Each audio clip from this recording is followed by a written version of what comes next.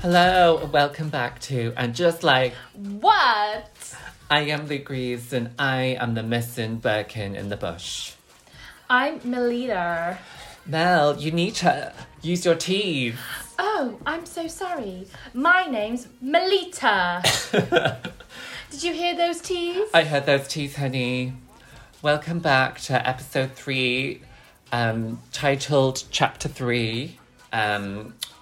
So we're gonna, instead of going to a quick synopsis of this episode, we're gonna talk about Kim Cattrall's recent interview on The View, where she speaks about her being brought back for And Just Like That, and how basically the president of HBO called her and was like, what can we do to bring you back? And they were like, basically like begging her to come back, which is hilarious. And like one of Kim Cattrall's demands was basically she wouldn't see any of the other actresses on set, and they would bring back Patricia Field, who was the original stylist on Sex and the City.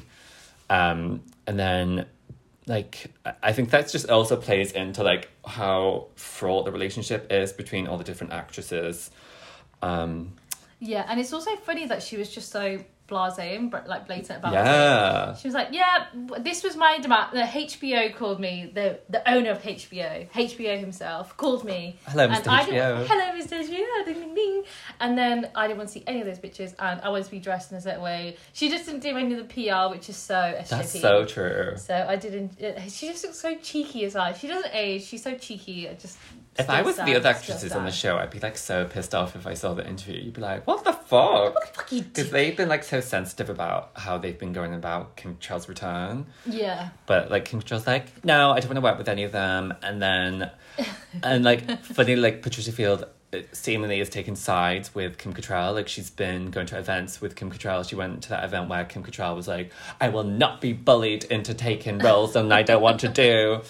And then it just like the stylists on the show, Molly Richard and Danny Santiago, also like came back and said that they weren't willing to dress Samantha for like the scene she was in. And then for their interview, they say, we haven't watched the moment Samantha returns, but I know that what I would have dressed her in. I'm not going to say, though, it's a good one, but I've got in trouble for it. And then, so the stylist, like, that's Molly Richards talking to Days. And then she's gesturing to a nervous publicist sitting in the far corner of the room. And then the interviewer was like, but did that not feel like leaving an itch and scratch? Would they not want to have revisited Samantha's legendary wardrobe for one last time?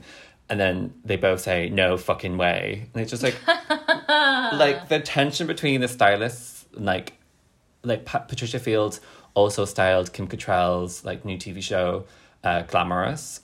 So obviously like Pat Field is full just Kim Cattrall side. Because you sent me that story early in the week and I just did not understand. I could not make heads or tails of like where the alignment was happening, who was in front of who, and why it was such a big deal, like for an outfit which is realistically going to be like 90 seconds of telly. Yeah. I was just a bit confused. I wonder how much she's been paid for this like 90-second of TV. Like, yeah, that's what they've said, that she probably got a big chunk of money as like fuck you money as well. It's not just like for the fact that she's doing work, which that's her day rate or whatever. It's like that and then some. Yeah, because the stylists are like, I keep telling people you better tamp down your expectations because she could be sitting because she could be sitting in a bath for all we know. Seriously, you need to cut people to calm down. And so they're really like lowering the expectations of what the scene is. Like it's obviously going to be right at the end of I reckon it's going to be like the finale, the last scene. Yeah, but even if she was like that, the quote like, oh, you could be sitting in a bath, whatever, so obviously like be naked in a bath, but like there's still styling involved that in terms of what she's wearing, like she's got kind of where she's sitting, like there's so much to take on and still like feeds into Samantha because like they just fob Samantha off to be like, she's in England. Yeah. But there could be so much stuff done, like is she in a grotty bath in like Macclesfield in England, or is she in like the Ritz? Yeah, I didn't think like where she'll be sat. I wonder if she'll be like wandering the streets of like Soho or something. I think she's more of like a countryside girl. Yeah, because I guess if it was like somewhere in the city, they would have popped the shit out of her. No, she's not a city girl. She's a countryside girl. But just weird to see, obviously, there's such tension still with all the actresses and the stylists behind the scenes. So it's so funny because they've been in this industry for like double the time we've been alive. Like they just know it back to front. So whatever comes out, it's been so premeditated and like it's not accidental. Oh my God, definitely. They're just very good at playing this game. And we love it. That's why we do a podcast. We love it. We love it. Kim Cattrall forever, though. Yes. That's my tattoo. I watched her new TV show, Glamorous, and like, it's quite sure, but also like a lot better than Just Like That. Yeah, I cancelled my Netflix, so if someone's got a Netflix password, I'm logging. I'll give you my Netflix. You can log me in and log yourself out because you're not allowed to log in 2 places at one time. Oh yeah, you're true. That's why I got rid of it. Oh, fuck the tech giants. Fuck you, Netflix. So let's get into chapter 3, episode 3. Are you ready for the most boring 45 minutes of your life? I hate this fucking episode so much. I had to force myself to watch it twice just to prove I wasn't a fever dream. It was hard. I watched it about 5 times and still don't really know what's happened in this episode anyway. Yeah, I was really shocked when you said that. I was like, how did you do that? And I've written like extensive notes and I still have no idea what's going on. But... we've got the TV in front of us, so we're gonna jump right. Let's do a quick synopsis. I'll do the synopsis this time. Go on then, if you're dying for it. So Seema has her ostrich Birkin bag stolen. Carrie can't read chapter 3 and gets COVID. Charlotte and LTW are MILFs. Miranda can't use technology again. And Naya finally makes friends with LTW through her documentary. Naya's got friends. Justice for Naya. Justice for Naya, honestly. So, and just like that. Beat popping. Carrie. So Lizette, unfortunately, is brought back into the show. Oh, she's stunning. She is stunning. Stunning gowns. They're like, she's having an event with Bulgari. It's like an upcoming jewelry designer. It's kind of an awkward scene, but like it's the setting up like the place where the final scene of this episode takes part. Where is this? Like, is it near Grand Central or something? Bryant Park. So this is actually near where, in Sex and the City 1, where Carrie whacks Big with the flowers. So it's apparently down the road from here. So a small world, Little Manhattan, hey. Little Manhattan. We're probably going to say this a lot during this episode, but very, very, very clunky script. And I think this is peak clunky for me. It started off on such a clunky foot. It's just like, oh, hey, Lizette. Oh, hey, Carrie. Yeah, my jewelry show is next week. I'm embarrassed because I wrote an audio book. I have never seen you outside the flat. It was not. It was very different. Because we kind of we watch this for the podcast, obviously, because we love Sex and the City. It was a hard thing to start off on. I'd rather it would just start with the 3 girls rather than go into a side character that we've not seen for episodes. Or even better, a voiceover where they kind of had odds and sods, text back and forth, and then she'd be like, oh, and she was doing this, and then she's coming to this jewelry show, and then do this.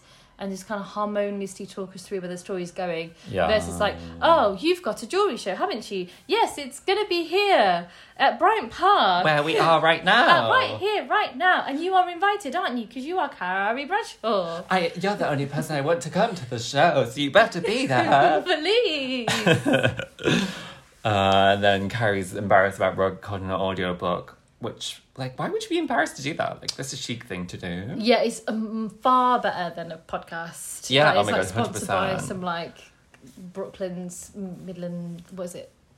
Brooklyn? No, it was kind of, like, bought out by Apple. Well, anyway, it's like a mid-tier Apple pair. Podcast situation, pair. And then this says, you're Carrie Bradshaw, nothing embarrassing about that. Babe, if you've been watching it just like that, it's all, nothing but embarrassment. Then we're jumping into Seema walking out with a little gorge bag and have a little ciggy, and is rudely stolen by a man in a little cap running down, and Seema's screaming, help me, why are you just standing there? He's just coming from his shift at Nettle Market, serving people like overpriced pies and chips, and he's robbed Seema. Looks like such a little hipster. Yeah, he's quite chic. Very chic. I feel like he looks like he would know what a Birkin is. So. He definitely was just one of the people from the crew. Like, he's one of, like, the camera guys. Oh, yeah. They were like, you look straight and short. Come on, let's go. Then Carrie's on the phone with Seema, and Seema's, like, having a little mentee bee about her bag being stolen. It's all very tragic for Seema. And it's kind of like harking back to when, like, Carrie got stolen, like, Carrie got robbed in pure daylight when she was at the lowest of lows, when her shoes got taken off her bare feet in the middle of, like, Manhattan somewhere. Comparing that to this, though, that was more of a comedic scene, and this seems like kind of sad in a way. Yeah, it was a bit random as well, because with that episode that Carrie got her shoes, like, everything rubbed off her. Yeah. She was like, it was like an ongoing down in the jumps, like, everything just kept going wrong. It was just like funny. Relentless, like, God is not on my side today. Yeah. But with this, it's just like, first scene of Seema in episode 3, it's like, oh, she got robbed. Yeah. And it's a Birkin. And obviously, like, Birkins have been trending in the past year on social media so much, because, like, everyone was, like, just obsessed with talking about it. Well, the Birkins got famous because of Sex and the City. That's, like, why they're, like, as big of a bag they are. Mm-hmm. Like, they're obviously referencing Samantha in this. Like, Seema is the replacement of Samantha. Yeah. Yeah, true. But, like, yeah, it's kind of a nice throwback, but, like, just doesn't hit as well. It doesn't, no. To be fair, I do feel sorry for Seema, but at the same time, it was... Seema has a shit episode this episode. Still, whoever is writing for Seema does not like Seema, in my opinion. That has not changed for this episode. Yeah, they despise Seema. They despise her. Oh, she's still smoking them ciggies, though. Yeah, puff, puff away. Puff, puff, pass. You don't know what this is. Then Charlotte and LTW are brought into, like, a PTA, is that what it's called? Yeah, parent teacher conference kind of vibe. So we are forced on this, like, plot line of Charlotte and LTW being parents and MILFs, which is just so I think it's a shame boring. I think it's a shame that the storyline was already revealed in the trailer. Oh, yeah, of course. So it kind of just, like, I was like, oh, I already know about this MILF list. Like, I'm just, meh. Yeah, it was like a brouhaha. We really loved it all the time, didn't we? They're too good for this. These people have got, like, they're, like, women of the arts, like, high up in the arts. Why are they, like, obsessed with being MILFs? I think, like, they want it to be, like, a serious, like, going from Seema being robbed to then, like, something more comedic relief with them being robbed, but, like, it's just such a shit joke. Like, they're too good for this. Then we're with Carrie. From one shit joke to another. From one shit joke to another. Carrie's recording. What's this book called? I don't know. Like, Morning. It's spelled morning, like, rise and shine. I'm morning. Good morning. Good morning. Good morning. And then Carrie's basically, like, saying, oh, she doesn't want to do the book. Can they not get actresses like Julianne Moore or Julianne Margulies? Very controversial Julianne Margulies, who was in The Good Wife, I think, and obviously acted alongside Archie Punjabi of iconic Vendela Beckham fame, and they just did not get on. And there's a funny thing which is really interesting to compare to Sarah Jessica Parker and Kim Cattrall. Like, apparently they're really good, like, friends, that they're written to be really good friends in the first season, and then they must have fallen out for some good reason. The reason probably is that the Archie Punjabi / Kim Cattrall was a fan favourite and won the Emmys, won the awards, were kind of more highly regarded, and so, like, the main characters of the SJP / Julianne Margulies were like, what the fuck? Like, this is my show. I'm, like, the head of the cast kind of thing. Oh my God. So it's really interesting for me to see that be mentioned, because there was such a fallout. Like, there was, like, maybe 6-7 seasons of The Good Wife, and there was, like, the last scenes of it was, like, you could obviously tell that they've just stitched these two, the two characters, Archie Punjabi and Julianne Margulies, have a meeting and, like, kind of make up, have a drink together. But you could evidently see that it's just been stitched together. And Archie Punjabi apparently came to set thinking she'd film with her, but she didn't. She wasn't there, so she had to film the scene without her. No and then way. It was post-production pushed together, which is such a good, like, kind of, like, hand in hand with what's going on with here. Yeah, Kim Cattrall. But obviously, like, Archie Punjabi being a woman of colour, like, probably not as, like, well established as Kim Cattrall was, except that she's been in the industry for longer. She can't play that game like Kim Cattrall's kind of, like, doing it now, like, one-upping a little bit. But it was really interesting, like, reading that. Oh my God, like, that's amazing. God. Yeah, like, that's such a good analogy. Yeah, very, very much Jesus. so. Mm-hmm. Also, like, how is Carrie that famous that Julianne Moore would actually do her, like, audiobook? I don't know. Julianne Moore would not do this shit. I think they did it for alliteration. Yeah, they just did it because, like, are the Julianne sound ready for it versus just, like, someone who would you think would read the story out for her? Oh, that's so hard. Maybe like Ivanka Trump. Oh, no. Bailey J. Mills. Bailey J. Mills. Oh my god, that would be iconic. I think it'd be someone like a Saturday Night Live person, so like a Cecily, what she's called, or like a Kristen Wiig, like one of those girlies, like they're just kind Kristen of Wiig, good voices. Kristen Stewart, something who's Stewart. like sad. Yeah, and then big kind of died. Maybe, I don't know how I feel. Oh, and then you turn into a vampire. Oh god. Then Carrie's publisher. I don't know, but I like this character. Yeah, she's good. Kind of refreshing. She was like, just got to the point. It's like, Carrie and C3 are bullshit. Come on, let's go, girls. Yeah. Then we have this like really lazy story writing about the audio engineer having really bad BO. It's like, oh yes, we haven't touched upon this yet, but like everyone was like, this is the storyline where they really touch upon COVID existing in this universe. Oh yeah. And I know that we spoke about this in like season 1. It's like, are they going to acknowledge COVID? Because like we started recording this podcast during COVID. They referenced it, but like a big not. Thing. Nobody got COVID. Yeah, and this episode really, really, really hones in on that. So like people wearing masks. Carrie obviously gonna get COVID later on in this episode. It was like a massive plot device. Do you think he's wearing a mask because he stinks though? I think he's wearing a mask because he just like cares about good, like he might be a socialist, like cares about others more than he cares about himself. Yeah, unlike you, Sarah Jessica Parker. I really like this character. What was he called? Like Bobby Schneider or someone like that. No, Gary. Every made up man is called Gary, and this is a made up man in my mind because he's just too nice. Oh yeah, nobody wants to be called Gary. Class. Yeah, Carrie's struggling reading chapter 3. It's basically all about Vic's death, and like I think the writing on chapter 3 is actually really poetic when she's like talking about the Manolos like being sat down, turning from blue to black as she like cradles him in his hands. Like it was kind of, I think it's probably the best writing on the season, like both seasons so far. It's like, could you just not write like this?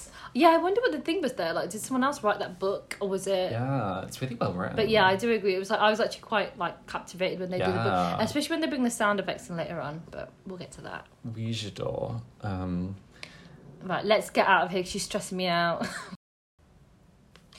And also this kind of backs up my thing about Lily being the villain of this program, because obviously Richard Burton is narrating and just like that, and he hates Lily, and so like Beethoven's concerto keeps coming up on that whole piano thing. Oh my god, yeah, which just proves that he's painting Lily as the villain. I hope Lily just becomes like has like a mentee bee and just becomes like a absolute hound and like gets pregnant and then with Brady's baby. Oh my god, yeah. Oh yeah, we have that storyline still to come.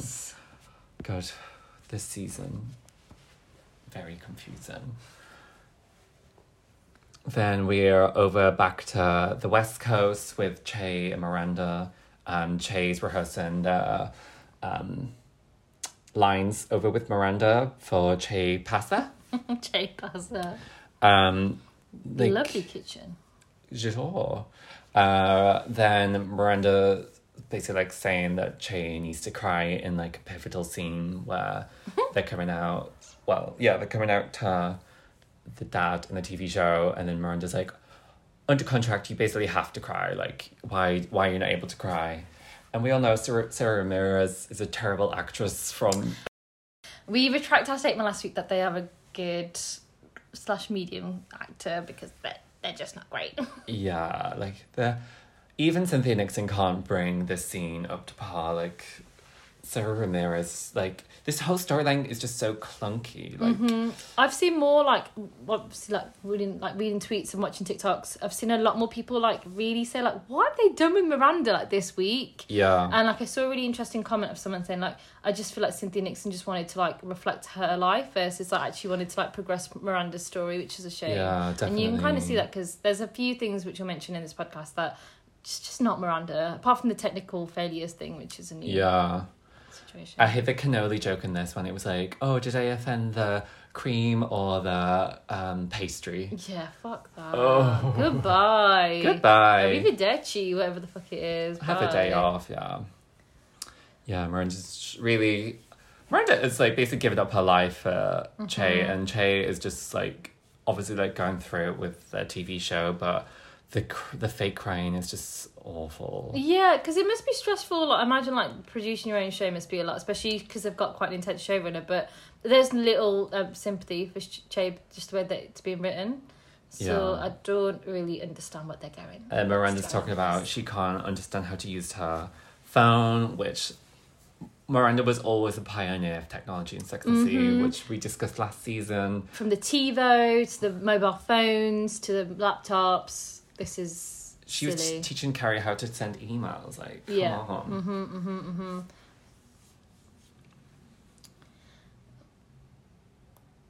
Then we're back with Naya has been interviewed by LTW, and they're talking about Constance Baker Motley, and like, what is this? What is this documentary about? I don't know, because I had to rewatch it a few times. But all I kind of got was that LTW wanted to send out Miranda something, and they didn't really touch on what Naya was helping her with, which I don't know if I'm being ignorant. I think, that Miranda's Naya's connection, but like, yeah, it was a bit.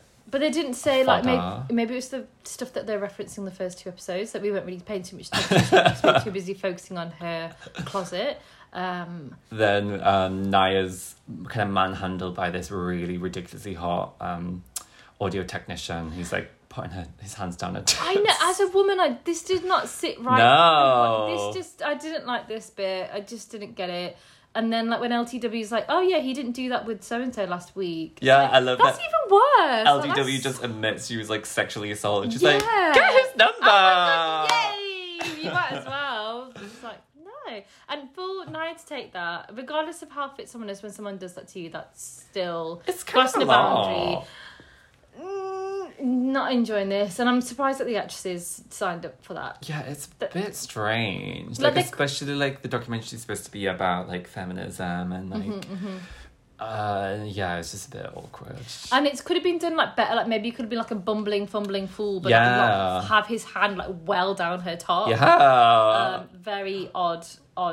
Yeah, like just like everything, like, and then just like that, it doesn't have the nuance like Sex and the City, like something like that would have accidentally happened. Whereas he's just like, give me your tits, I'm stealing your Birkin bag.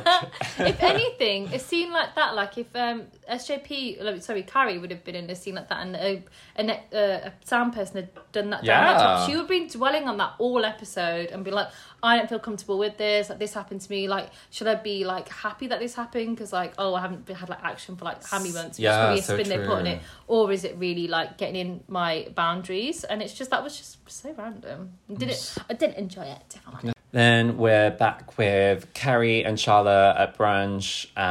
Carrie's talking about... Oh, no. Charlotte's asking Carrie, how's the book taping going? How's the book taping going? It's like, don't say, how's the book taping going? You'd be like, how's your audio book recording going or something? This scene just proved to me that Carrie hates Charlotte, because like Charlotte's been such an attentive friend, like let me know if you need me to be there, like I'll come with you, blah blah blah. Yeah, the way you moved on, we're so proud of you, and like Carrie's just like whatever. Some of the people are coming over, Naya and LTW, thank God. Also, I just want to make a comment. They always put their purses on the table now, which was not as a big thing. Like, obviously, fashion is a big thing of the Sex and the City universe, but there's so much purse action, and the LTW's like Statue of Liberty purse included. Oh my God, it's so bad. I recently watched a TikTok that said that influencers are just, there's no point in influencers anymore, because now it's going to shift from like people telling us like, oh, I use this, I buy this, I really recommend this, to stuff just to, like items appearing in videos in the background. So let's say for example like, oh, I'm just doing a day of my life video and there's like a nice cup or like a nice vase in the background, I won't reference that cup or vase, you'll just see it and then want to look into it because like AI stuff exists, or like VR AR stuff exists as well, to kind of like bring it, and like kind of like there's Google tools now that you can like search for Google objects. Lens, so it kind of like, this scene reminded me of that, because like they don't reference the bags, but the bags are such a big like character in it, and they're just on the table like clunked there next to like where you'd eat and stuff. It's just like product placement again. They love this product placement. They love it. And it just kind of is distracting, because I'm a bit of a magpie. I want to look at the purses and the pretty things. But also, well, maybe it's a good distraction because the script is just so... Then we're back to the MILF list again. how are they drawing out this MILF list, like, in, like, a whole episode? And then, like, a MILF gate, then, like, Carrie's like, Naya, what do you think about this? And it's just like, you don't dob in Naya like that. Like, stop making her sound like a boring bitch, like, as if Naya doesn't have any, like, any sense of humour whatsoever. Yeah. And also this MILF list, because it's obviously come from a student. Like, nonce patrol, like, do you really care what, like, a child says? Like, nonce patrol. If I knew that, like, a 16-year-old fancied me, I was like, that is just not information I care about. No. Just not on my radar. Like, bye. I don't want to be. I don't know, MILF, like metrosexual MILF was such of a time, like late 2000s, like cringe buzzwords. I think we've got so much more discourse around like age and what it's like to be a mom or like a parent that we wouldn't care about being a MILF. But this is so weird. I just find this storyline really odd. I feel like LTW and Charlotte are way too classy for this storyline. And that, yeah, and like, I just don't understand why Carrie is like still going on about to Naya. She's like, would you teach this in your 21st century about MILFs? And then Naya's like kind of playing into it, like, maybe we should switch gears and talk about abortion rights and like the state of democracy, the planet dying.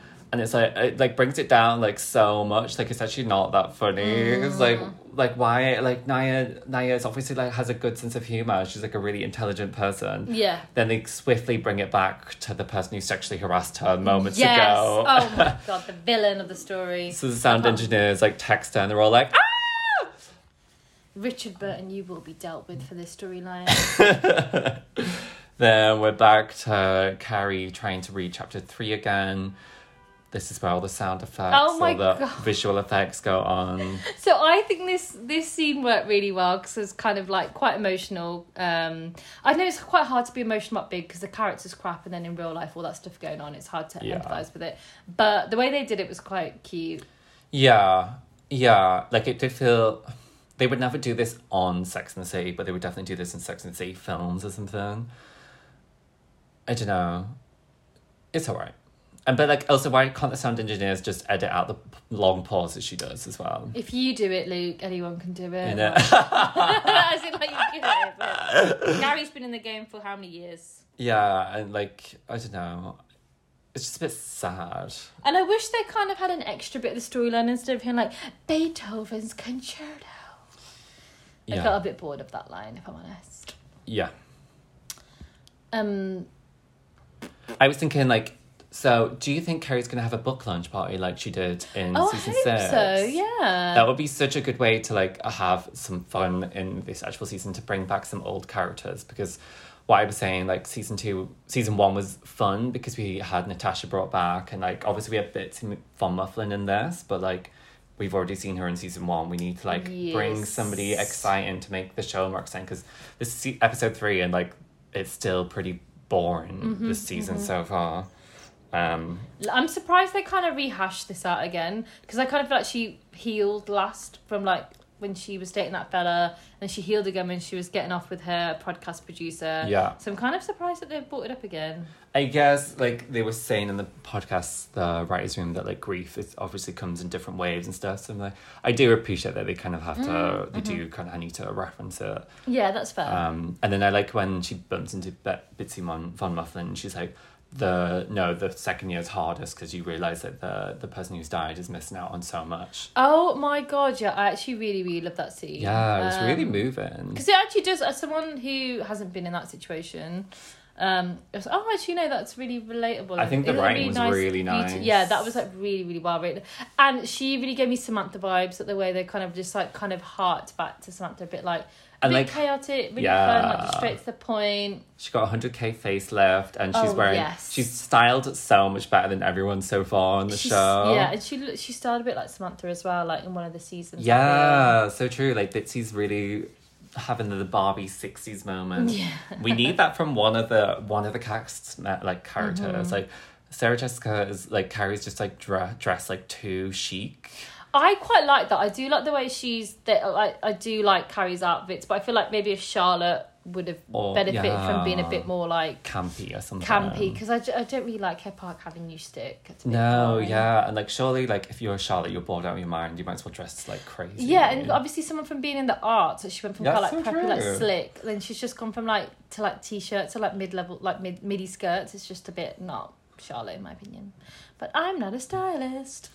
Yeah, and then when the Bitsy's talking about the facelift, it reminded me of season 1 where Carrie goes in for the consultation on her face, and I was like, that was such a fun storyline. Like we really need another storyline like that. That was so good. Mm-hmm. Yeah, it was so good. Yeah, then Carrie's going back to her flat. Like her way of getting over the grief instead of getting a 100k facelift is buying a shit ton of shoes. This is what I was waiting for. Haven't I said it since day one? This is the club we need. I was saying she's got all of Big's money. Why is she not just flying around the world? Like when you're sad, like I'm not even a big shopper or a big like splurger, and even I was like, why has she just not like done something different? Like I don't know, bungee jumped, spent that money, spent that. He must have like exploited so many people, and she must have had so much money from selling the flat as well. Yeah, that flat must have been so like much. How much, like 10-20 million or something, and she's just in this little apartment now that she owns like outright, which is like completely kitted out by TK Maxx. I'm Sainsbury's. There's just no. It's such a shit horrendous. So I just been waiting for it my whole time.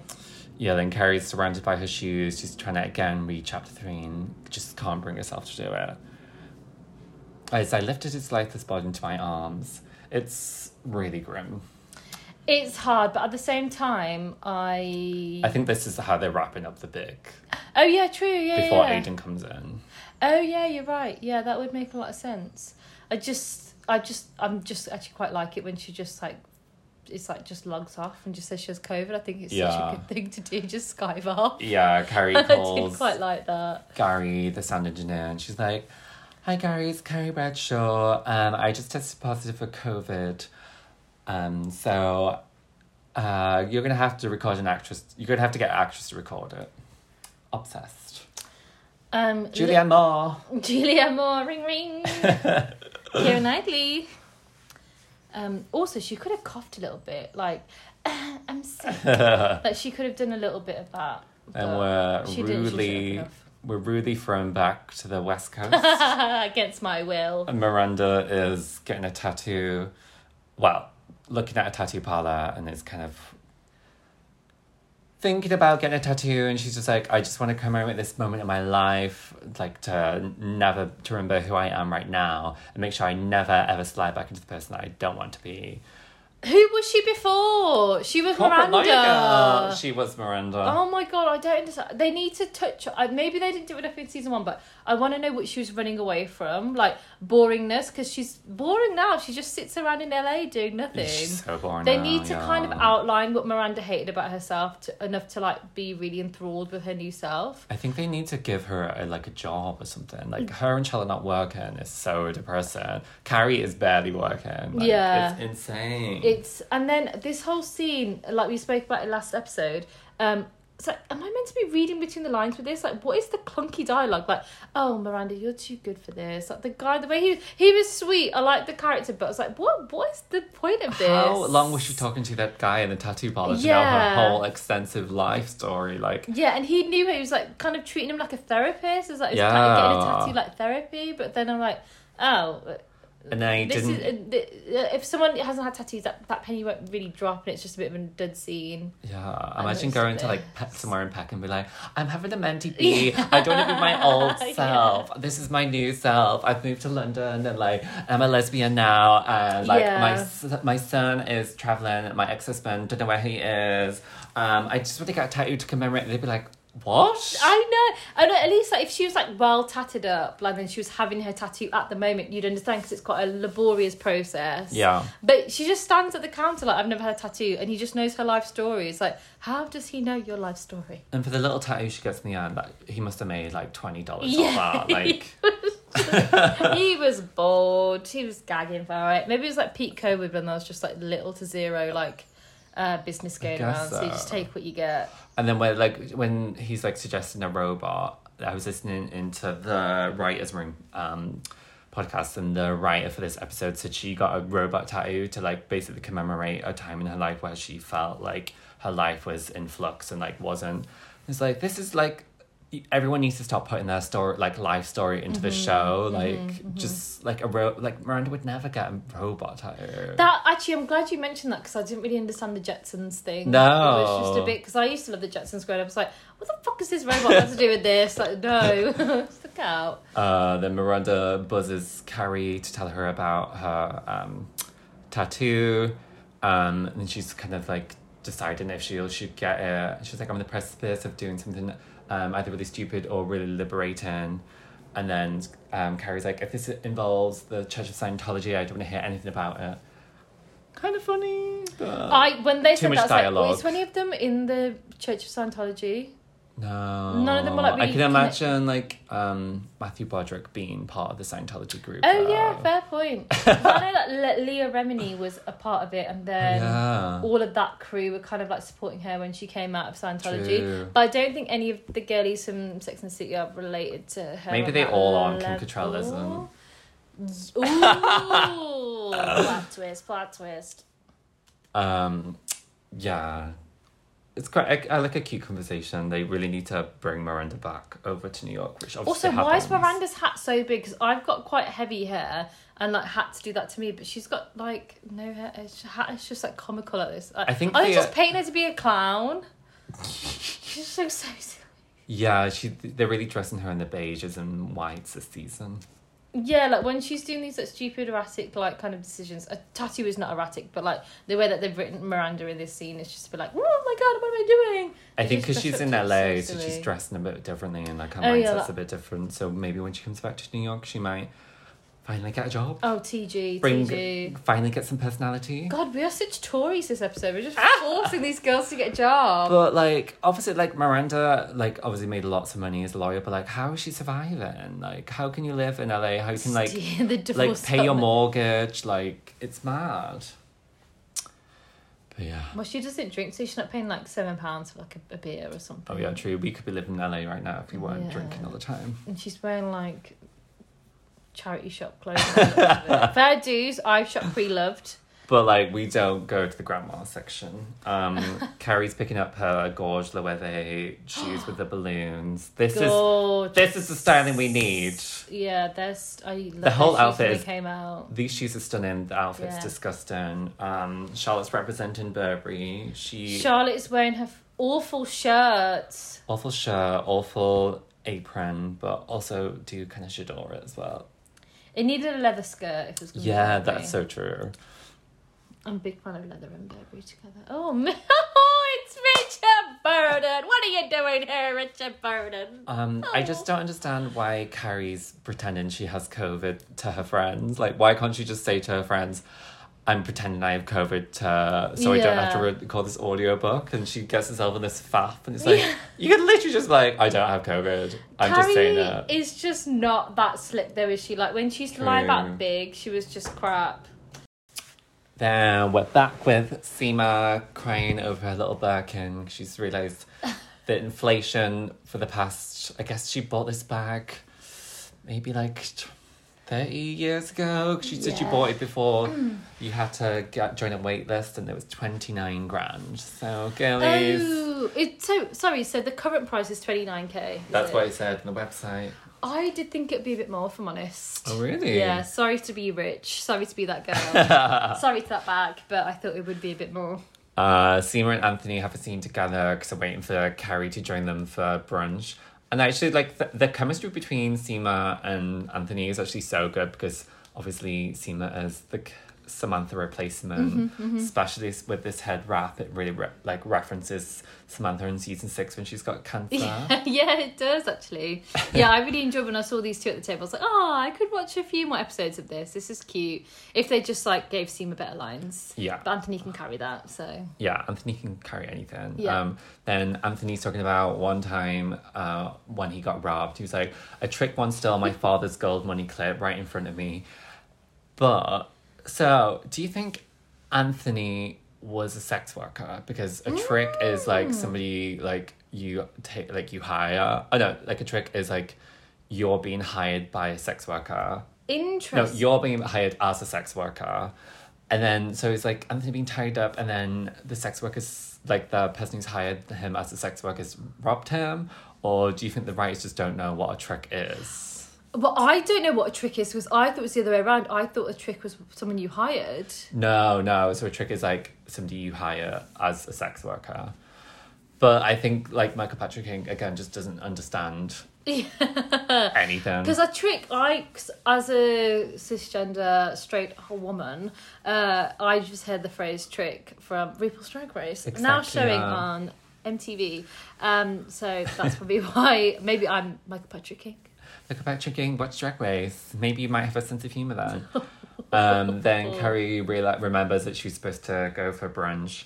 Also, like, Carrie, just go meet them. You don't have COVID. Like, have a day off. Also, they're really, really leaning into the COVID thing. This is obviously written at the height of COVID, because she's doing her Wordle, she's, like, hermiting, she's eating her burger with the wrapper far too close to her mouth.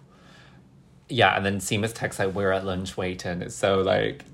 Yeah, surely you so tell... pointed. Yeah, surely you...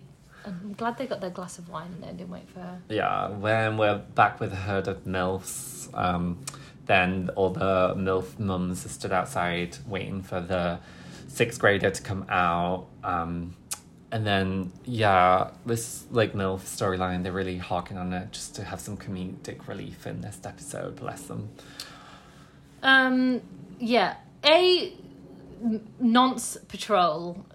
Nina, nonce patrol pulling up to this scene of the crime. What the fuck? This is so random for me, because why are they crushing over like someone? If they're 6th grade, they'd be like... It's like 16? Yeah. So yeah, they're probably like year 12, year 13. I think so, yeah. There's so much discourse about unhealthy age differences, and regardless of his weird. I kind of find it funny, but like also like this 16-year-old isn't hot enough for them to quantify like them jizzing themselves. Do you know what it reminds me of? Do you know when like you watch Grease when you were younger, like, oh yeah, these people that are playing these teenagers are like 16 years old, and then when you watch Grease when you're a fully grown adult, it's like these are 40-year-old people playing 16-year-olds. This is not okay. This is like evidently like just weird casting. It reminds me of that. Just weird storyline. And then they called out in the how many fucking parents association meetings do they need to have, and they're like he needs to go on his like permanent record, and like then all the other mums are like, just because you were 2nd and 3rd on this list.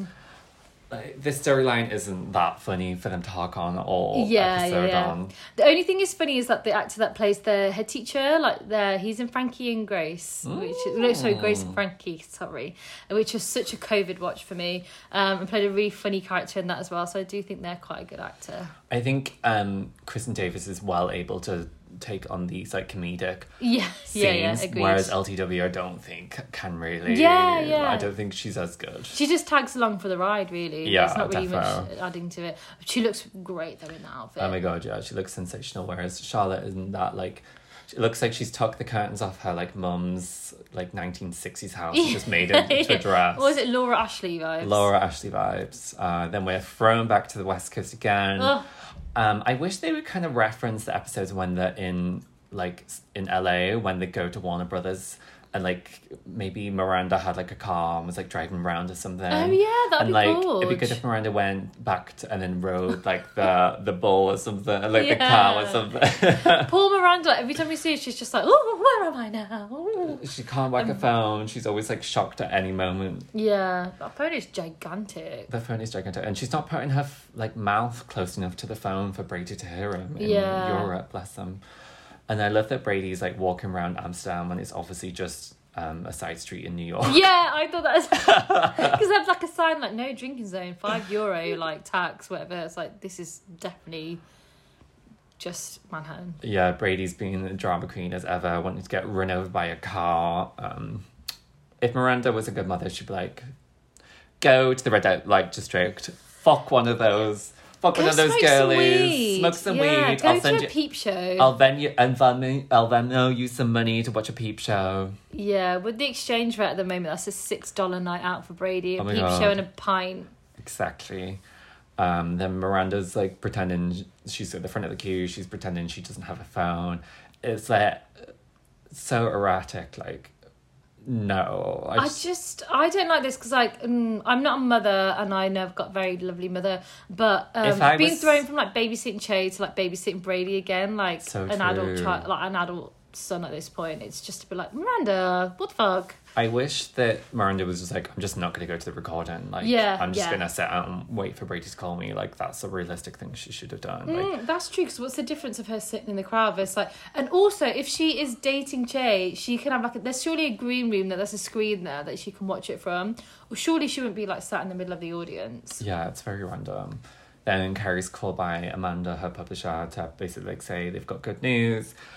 They got an extra week for her to record the audiobook, and like obviously she's like really like she's like you need to, we'll get you back once you've got over your COVID, and she's like obviously like, babe, I know you're fucking lying, get back to the studio. Love this character. Yeah, she's amazing actually. Like I really can't wait for the book launch party with her and the rest of the crew. Like, yeah, she needs, like, that girl needs to be there. The publisher and the girl from the podcast, Chloe, need to be the only queens in this series so far. Then we're thrown back to the West Coast. Che's filming their, like, really emotional scene with, what's this man called?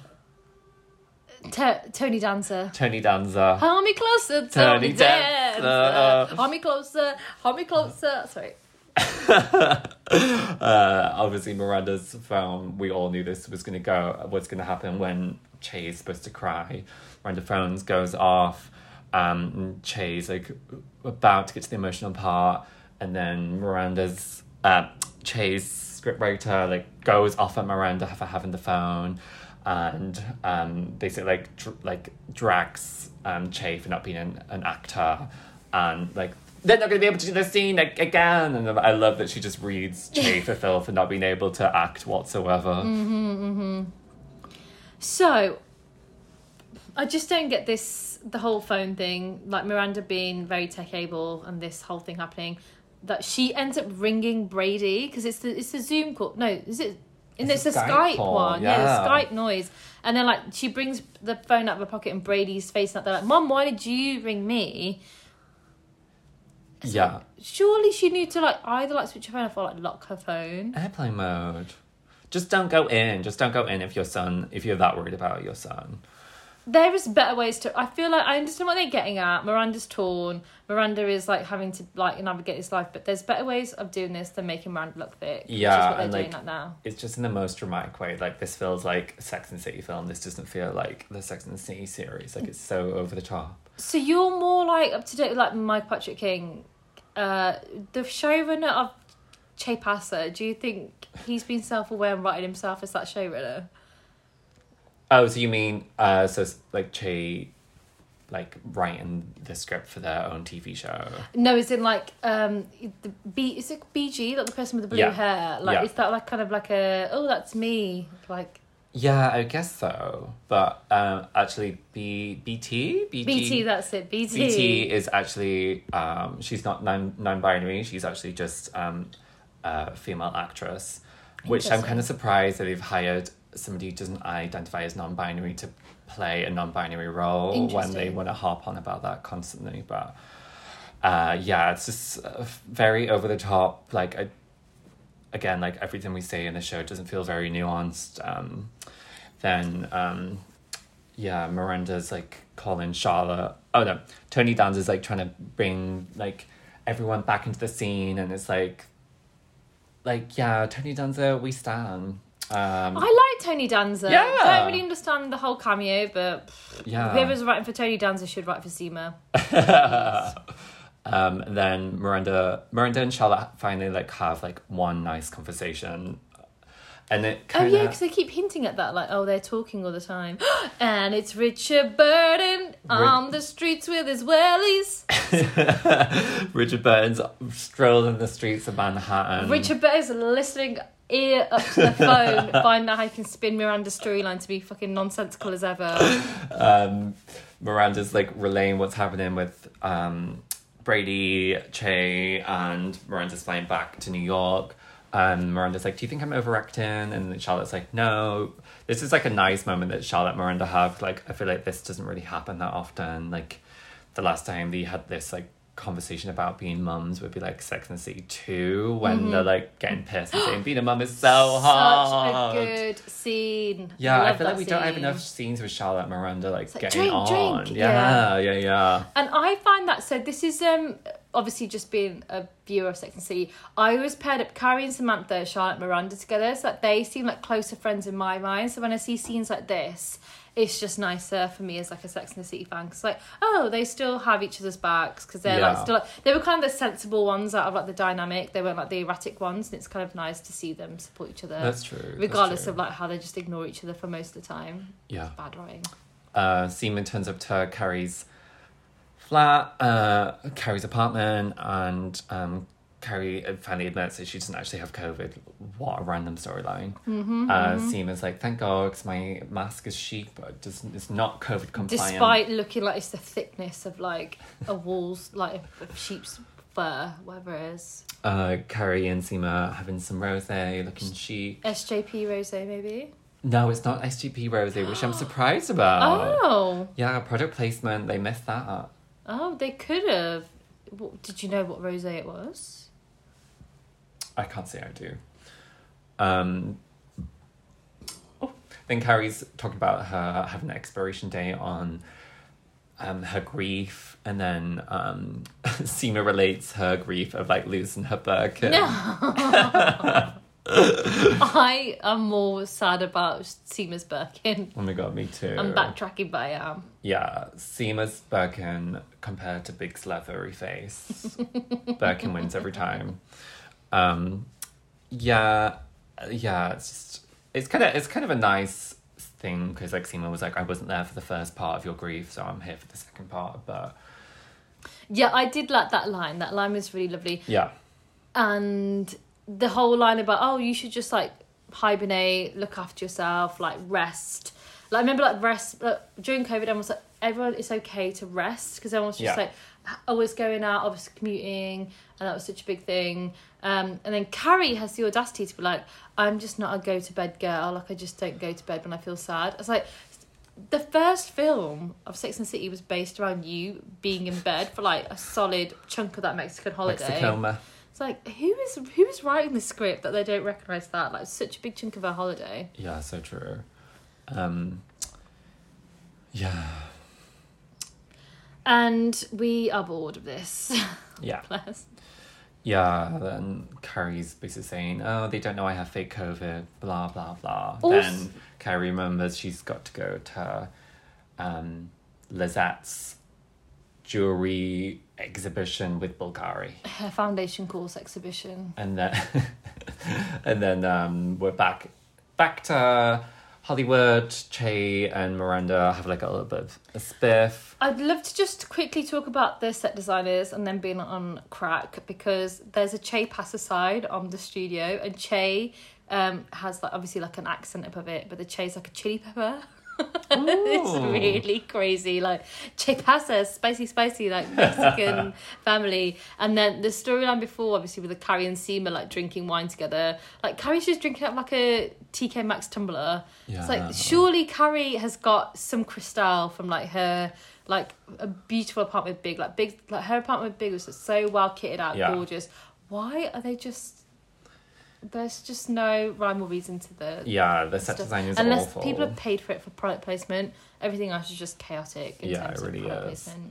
placement. Then Che and Miranda, there's like dialogues I find really cringe, because Che's like, you ruined the family like scene, and then Miranda's like, I had a real family scene, and it's like I find that like quite. I think that, I don't know, there's like been really good parts in the writing, then there's like these cringy lines, But I think in Sex and the City there was these cringy lines, but they were able to like quantify it with Carrie's voiceover. Yeah, and we've said this before, like people don't relate to Joe and don't really like them as a character because they're just really hard to like. Not the fact that they're like the relationship. It's like Miranda's given up so much for this relationship, and then Che just to be like shut down Miranda's feelings about like making sure that her only child is okay. Like Miranda accepted the whole wedding. Like also the fact that we found out Che was married last episode, that hasn't really been touched on. Yeah. Miranda seemingly so has accepted it, right? Whatever, rightly so, whatever. Yeah. But like for this to be quite big things, like what's going on? Yeah. So yeah, Miranda, thank God, is going back to New York. Che, Sarah Ramirez cannot act. The crying is so bad, like pulling up the tissue to their eyes, just like, oh God. Babe, Cynthia Nixon's such a strong actress, like, in comparison to Che. Or, like, if you're not going to cry, be, like, angry or, like, ooh, avoid or, like, walk away. Something, there's something off with the direction or the acting. Yeah. And also for Cynthia Nixon to be that actor, I'm surprised that they didn't call so true. it out or direct it in a certain way. Yeah, it's strange.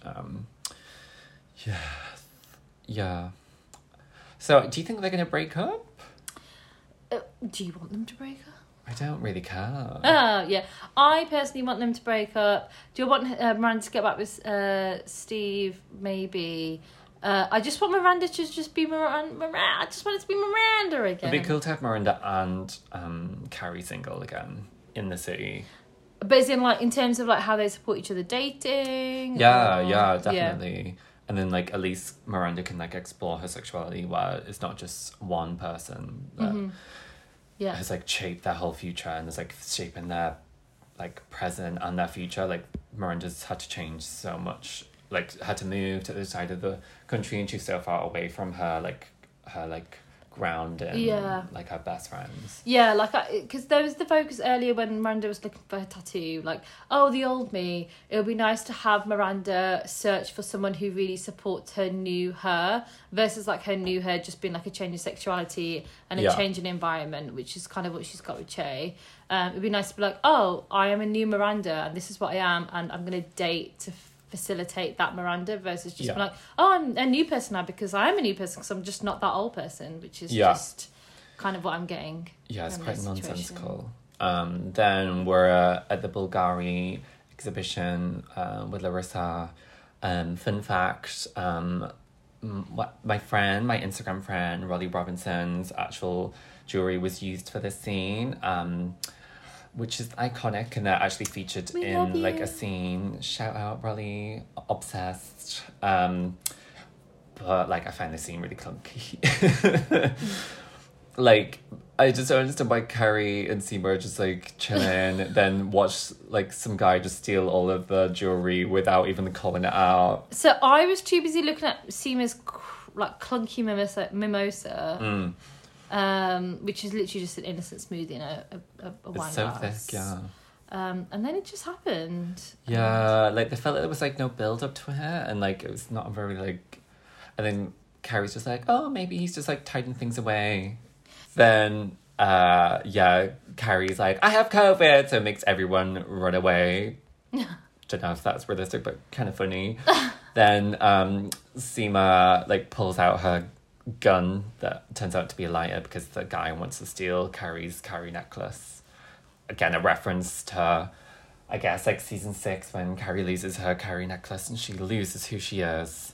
But Seema's keeping Carrie grounded. She's there to support her through her one grief. wants that Claire's accessory Carrie's necklace. Anyway. I wish Seema actually just had a proper gun, not like a lighter or something. Yeah, me too. They probably just so the NYC gun laws. Oh, true. Devastating. Oh, I love it. I want that lighter. Yeah. It just feels like a bit of a clunky way to like have this scene with Larissa. And, imagine if with our degree shows, if someone came in and stole the art, what would you do? Like it's part of the artwork. Yeah, it'll push up the price. Miranda's back in her red brick Brooklyn mansion. I love this house. We see Miranda's tattoo just says MH. Imagine like your initials just on your wrist. I've got such a... Yeah, I wouldn't. Like... Mine is MG, so it's not too far removed, is it? MGLG. Miranda's consoling Brady, has like a little mentee bee, bless him. Hopefully Brady's not in much more of this series. I am so livid they brought Brady back. Who I know. Bring Steve back, don't bring Brady back. Yeah, no more Brady. I was so anti-Brady. Bless. We don't need this straight man. We need other gay faggots. Then we're back into the streets of New York. Seema is... I don't know what happens in this part. Seema is like, oh, the traffic's too bad. Let's run out. And so obviously something happens. And then she runs into a little dog, which is so random. Because she talks like, oh, there's a little dog here. I want to say hello to it. And then she talks to the dog and the dog obviously goes away. And then she finds her bag. Yeah, like... This kind of... thing which just wouldn't happen under Darren Star. Darren Star wanted Sex and the City to be realistic. Yeah. Whereas Michael Patrick King wanted it to be like a fairy tale. Like, you wouldn't find a fucking Birkin bag that's worth 25 grand. Like, I guess, like, a few days later in a bush somewhere in New York. Like, it's just like a cringy way to end the episode. Seema would not get out of that car because she'd be doing business. You don't care about traffic when you've got a mobile phone. And then the dog thing was just so random, the way the script was written. And then the Birkin was so available to, like... you don't need to be, like, kneeling down to see that there's a whole ass Birkin underneath that fake shrub. That Birkin looks fake as fuck. That is as well. It's, like, made out of, like, paper. It's not a real Birkin. I mean, if it is, I'm sorry, Birkin. I'm sorry, Hermes. Give me a free one to make up for it. Then Carrie's consoling Lizette. She just makes her way into her apartment. These women, this show has no boundaries. People are putting their hands down people's tops. People are just letting themselves into flats. And why has Lizette got a double door? Like, why is Lizette's flat so much more iconic That is not Carrie's? the same. Because I've been to Carrie's apartment because I was so in a breakup, so I needed to go to the stoop. And that apartment is not big enough to host a double door. That is filmed in a totally different place. Yeah, it's bizarre. Do you think Lizette's going to move out of this? Carrie's take over? Aiden's going to move downstairs and break through the ceiling wall. Oh my God, make it duplex. Hey, Carrie, double ceiling, flat. What do you think about that? Carrie's basically relating what Seema said to her. It's just like, lay down, we'll eat some chocolate, recoup, you'll be fine. So I like this because Carrie isn't maternal, but it's quite nice seeing this side of her, and it's kind of like she's looking after the younger version of herself because she did get burnt so many times. She had her friends looking after her, but Carrie's just so self-involved. She only listens to herself. So I did kind of feel like I got that vibe, like that's her cute mirror image. Yeah, definitely of herself. Yeah, they both look gorgeous, having a little nap. But she could have also done a bit more when that person was stealing. She could have done a bit more when the waiter was stealing all of that priceless I would jewelry. agree with that. So we end with Carrie coming back to do chapter 3, and she's it's so well written, this part when Manolo's turned the blue of my wedding shoes black, when she's talking about the shower. It's just like so. It's so much better than the writing than most of this episode. I really like these like booth scenes. Like the first few are a bit funny, but like the characters in it, like what's the publicist called? Sorry, Sandra. We'll call her Sandra. I'm so sorry. We should know this, but between them and then Gary and then like the BO fella, lol. Sorry, Tut Man. It's just nice. It was really fun and. It kind of progresses to, and it was like kind of like little plot points within an episode that made sense. Like we said, like Sex and the City did really well, like nuances to these things and how they felt like continuous alongst that storyline. There's that random stuff from Miranda, like pow pow pow happening, and then like we just kind of like just deal with it. Yeah, it's it's a bit like Carrie having a voiceover again because she's just on her own, like speaking. Like I wish they just brought the voice back. Bring it back. Then we're back with Seema and Carrie. Seema is celebrating with her Birkin. Then they're having the Cosmos, and Seema's back in love with New York. Seema is correct though. The communal tables are not okay. It's a very London, New York thing. Well, this is how Carrie gets COVID. And that's how they get shagged. Yeah, do you think Carrie fucked these hot Aussie boys? Yeah, but there's so many of them. How many did they fuck each? Oh, I hope they just had a massive orgy. Yeah, and just like that, I got COVID. I'm sorry, those Aussies are drinking half pints. That's unheard of. Sorry to that man. No, they're drinking full pints. No, they're not. Look how skinny that glass is. Oh, I think that's just a Peroni glass. Pint. No. Look at the size of those. I know a man's hands around a pint glass when I see it. I'd say Carrie got more than COVID after this night. If you know what I mean. She got UTI. Gonorrhea, said. Gonorrhea, she got pregnant. Gonorrhea. So that's it. And just like that, Carrie got COVID. We want to actually talk about Sarah Ramirez was interviewed by The Cut for the new season of And Just Like That. And like the interview like sits really weirdly. Like the interview was done by Brooke Collier, who is the non-binary person who interviewed Sarah. And like we just wanted to like kind of point out the things that Sarah like said and interviewed. So like they talk about Che Diaz and like Sarah's like, I'm an actor, I'm not the characters I play, I'm not Che Diaz. Then the article says, for the record, Ramirez's Instagram bio describes themselves as abolitionist and a Mexican Irish non-binary human. Then they also have this like really awkward quote where it's exciting to have Che be a disruption to the mainstream. We've been experiencing the mass mobilization for anti-racism for George Floyd. So being aware of how important disruption is, being aware of how important it is to wake people up from the sleep of their own comfort and privilege was so important to me that summer, which was referring to last summer when they filmed And Just Like That. But I think this comparison for George Floyd and Che Diaz is like a really like insensitive, like nonsensical like comparison, like referring to like Che Diaz as disruptor and like comparing George Floyd to being a disruptor, like just like not make any sense like whatsoever. Like it's I do understand it was like a place in time like COVID and it's like a change in tide and it was a really, really, really, really sad thing that happened, but that was for another... It was for another kind of movement. It wasn't for a movement that is Che Diaz in And Just Like That. That is so far removed from what was going on. It's police brutality. It's about how the US works, what it's built on, how society works in that country. And actually, to be fair, across the Western world. And also what life is like for a black person living in those countries. Yeah. Versus... And also like the Mexican Irish thing, like that not down like downplaying that at all, but that is such a different thing. There's so many other things you can relate yourself to because like your culture in itself is so rich. So why would you conflate your kind of struggle with that struggle? Talk about transphobia, like talk about anything, like talk about banning drag, or like it just seems like a really top level like not even thought about like response to the question.